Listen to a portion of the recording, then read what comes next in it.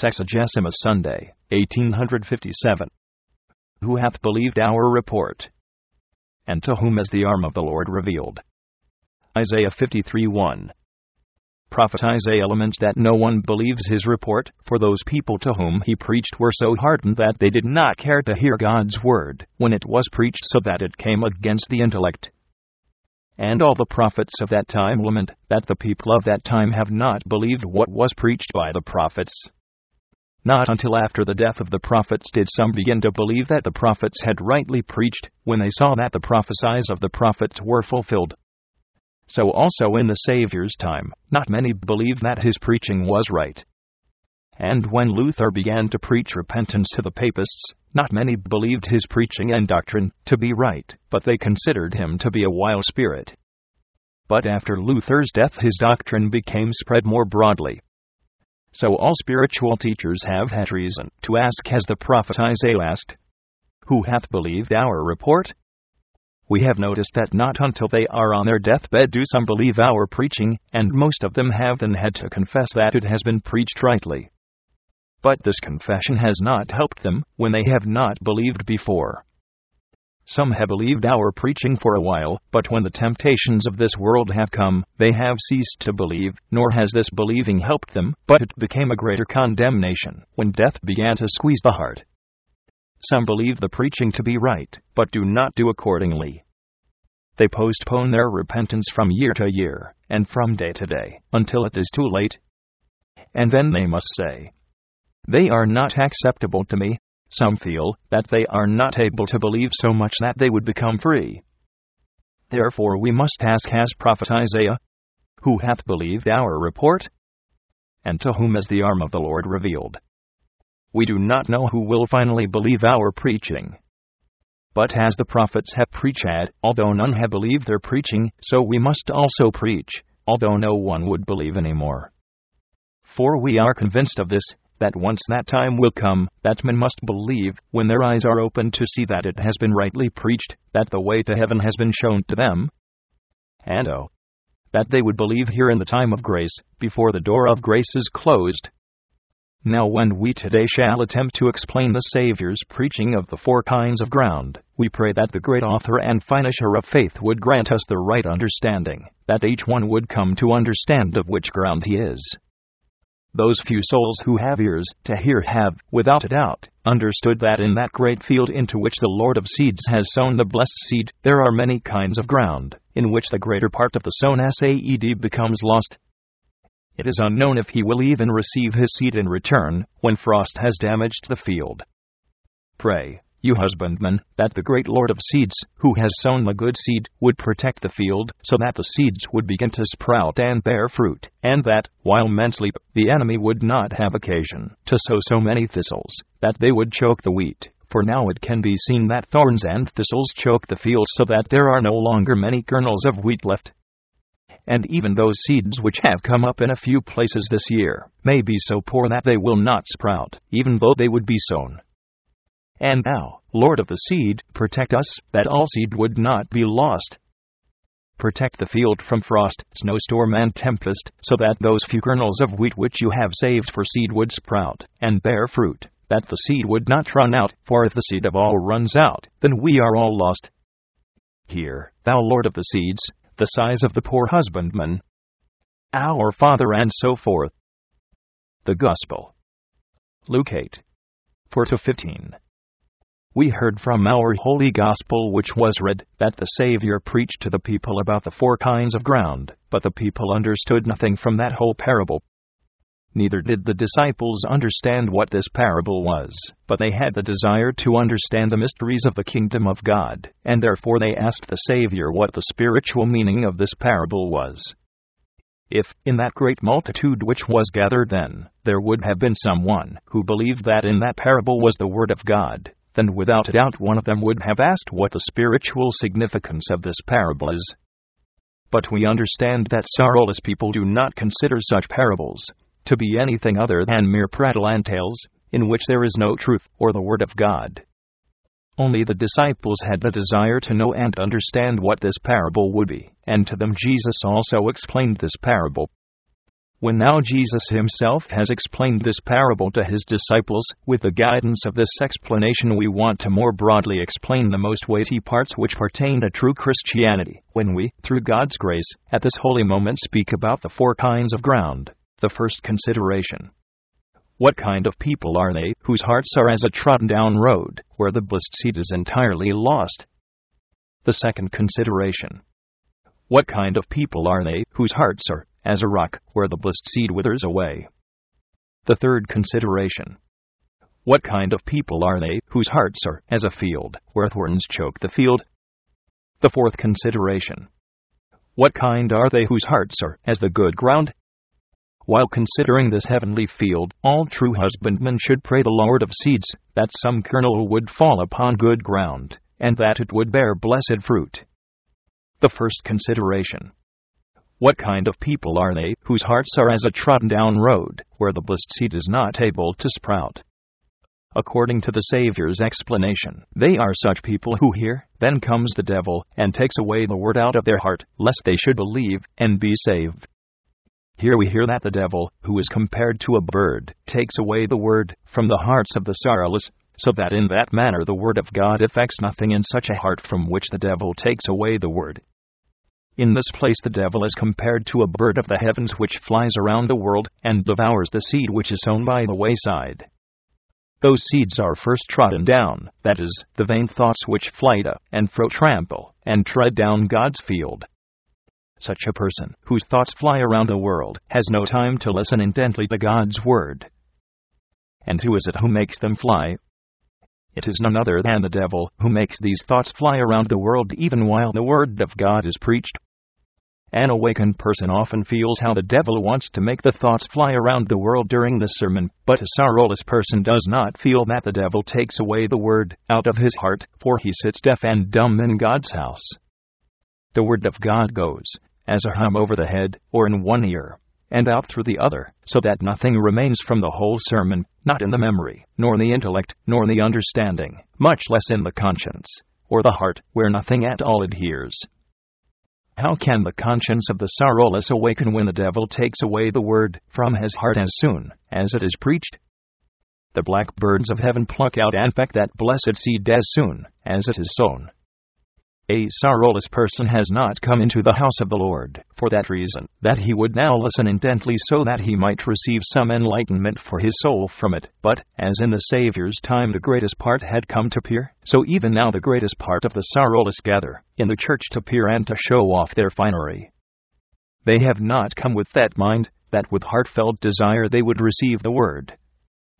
They have not come with that mind, that the word would be able to effect an awakening of conscience, or true repentance, but the greatest part has just happened to come. Some have come to mock and laugh, some have come to watch where they should take a hold of, as the Pharisees, in the Savior's time. It is therefore no wonder that the devil takes away the word from their hearts, lest they should believe and be saved. The second consideration. What kind are they whose hearts are as a rock, where the blessed seed withers because of lack of moisture? The Lord of seeds himself has explained this place in this way. They are such people who, when they hear, receive the word with joy, and these have no fruit, which for a while believe, and in time of temptation fall away. This place pertains to those who in the first awakening receive the word with joy, as we have seen happen here also. Many have received the word with joy when the gospel was preached to them, so that the word became living. All who are concerned over their souls, all sorrowful and penitent ones, receive the word with joy when the gospel of the crucified Savior is preached to them. The word becomes living in their hearts, and they come into joy. It has now been seen and heard here that with many it has gone so, that they have believed for a while, but in time of temptation they have fallen away. The Savior says in the parable that they lacked moisture, and in the explanation he says that they have no fruit. With moisture is understood a heartfelt sorrow, which that sinful woman had, who came and wept upon the feet of Jesus in the house of Simon the leper.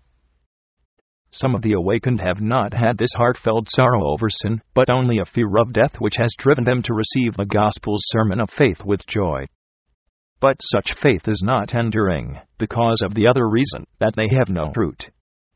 According to our mind, this should be understood in this way: their conscience has not truly awakened, or even if it once has awakened, nevertheless this awakening of the conscience was not enduring, so that they would have remained watching and striving against the world and their own flesh. Therefore they have not had such moisture or such grief as the disciples who wept and lamented after the Saviour's death, nor have they such kind of root and awakening of conscience as Paul, David, and Luther. We can also surmise whether the Savior, in this place, meant such people, who are outwardly soft, but whose hearts inwardly are as hard as rough and stony ground. Seeds sprout even there when the gospel of Christ is preached, for such people also receive the word with joy, but in the time of temptation they fall away. Their heart is not a broken heart, it is hard underneath, although outwardly it is soft. Such kind of people surely weep when it is preached sweetly, but also laugh when light-mindedness is ruling. And if some Christian begins to delve deeper into their hearts, egoism rises, and then they say that while Spirit would spoil the work of the Holy Spirit in me, but when the Savior says, for a while they believe, then we also must believe, that he means such kind of people, who have truly awakened, and who have received the preaching of the gospel with joy, but they have no moisture, or such a heartfelt sorrow as did David, the disciples, and other penitent ones. Nor have they any root, or such an awakening of conscience which reveals itself in watchfulness, self-denial, and striving against sin. Therefore, in time of temptation they fall away. There are many such examples here who have, for a while, believed, and during time of temptation have fallen away. And what is it that caused them to fall? Nothing other than adultery, love of the world, and worldly mindedness, worldly honor, egoism, and greed. Oh, if these wretches would recognize, in the time of grace, what a miserable condition they are in. Remember from whence thou art fallen, and do the first works. The third consideration. What kind of people are they, whose hearts are as a field, where thorns choke the wheat? The Lord of seeds himself has explained this place in this way. And they which fell among thorns are they, which, when they have heard, go forth, and are choked with cares and riches and pleasures of this life, and bring no fruit to perfection. Here is painted before our eyes such people, who observe the outward customs of Christianity, and confess faith, but the heart is so fastened to the world, that in no way do they become free from the world. Not only sorrow of the world, which worketh death, sorrow of the world is, as a nightmare upon them and presses them to the ground, but also riches, or worldly goods, are on their mind night and day. First they want to gather worldly possessions, and only then make repentance. And the third sin which prevents them from penitence and believing is the pleasures of this life, as marriage, and other similar things. The pleasures of this life prevent the young from true Christianity, and the cares of the world keep the poor from coming to a knowledge of salvation. The wealthy, because of their riches, do not become free from the world. But all of these pretend to have concern over their soul's salvation. They are not openly sorrowless, as those who drink, swear, commit adultery, and fight, but they are such who imitate the customs of Christianity. For in this field, where the thorns choke the wheat, there is straw, but the ear is no more than a husk. They have the outward customs of Christianity, but in the heart there is no truth, nor true penitence, even though they go to the meetings, and there are many of those even here who pretend to have concern over the salvation of the soul, but the soul's salvation has not become a matter of the heart. Oh, in how many places has the blessed seed been lost, and how little does the Lord of seeds receive for his troubles?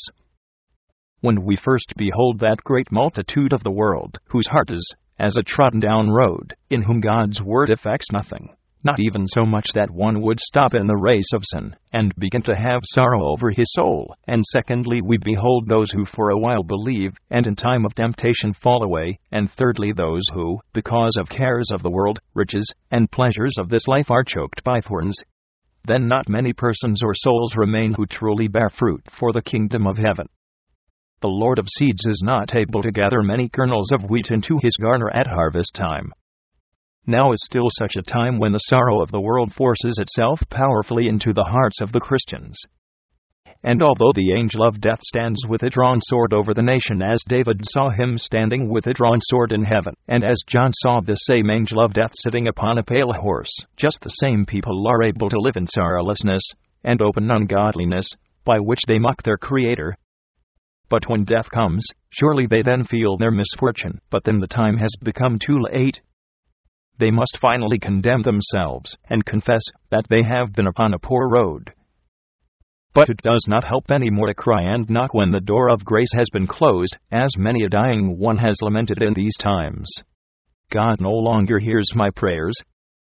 Consider now, all sorrowless, fallen ones, and those choked with the cares, riches, and pleasures of this life, how short a time of grace you have, and how long eternity is, and how preciously redeemed souls become lost, because of your sorrowlessness, because of your ungodliness, and because of your obstinacy. In today's gospel, the Savior has painted before your eyes the condition of each and every one, so that you might recognize yourselves, and see which field you are in. But when the devil takes the word out of the heart as soon as it is preached, then there is no hope that such ones would awaken, until possibly in death, when the time of grace is no more, nor the grace of penitence, as it has happened to many dying ones even this year, that the grace of penitence was not given to them, who through a sudden death have been snatched away from the world into eternity. Oh, Jesus, help us to avoid wrong roads. The fourth consideration. There is yet a fourth part of the great field which is called the good ground, where the blessed seed yields fruit an hundredfold. But this place is not to be understood so, that a fourth part of the people will become saved, for neither in the apostles' time has a fourth part of the people become Christians, nor have yet now a fourth part come into the outward doctrine of Christianity, and much fewer are those who truly become saved. But we believe nevertheless that there is yet found one part in God's field which truly bears fruit, and they are truly penitent and believing who, according to the Savior's explanation, hear the word, and treasure it in an honest and good heart, and bring forth fruit with patience. It is remarkable that they bring forth fruit with patience, and we also know that patience is necessary before the right fruit comes. In this evil world one must have much patience before the Christianity becomes enduring. Many, through impatience, have lost the right fruit of faith. Many have lamented that impatience had spoiled their faith, and it is true that many have lost their faith through impatience. But our hope is that there are yet some souls who bear fruit in patience. There are yet some, though few, souls who bear the cross of Jesus with patience. And those few souls who bear fruit in patience should now pray the great cross-bearer, that he would come to help them, and strengthen their members, when they begin to be weary, that he would pour out a few drops of grace from the wine of the Holy Ghost, when their knees begin to faint under the burden of the cross, that they henceforth would be able to bear fruit for the kingdom of heaven in patience. That they would be able to war and strive in their most precious faith until the end, and finally enjoy the fruit of patience in the kingdom of heaven, where all suffering ends, where the Lord wipes their tears away and gives them the crown of life.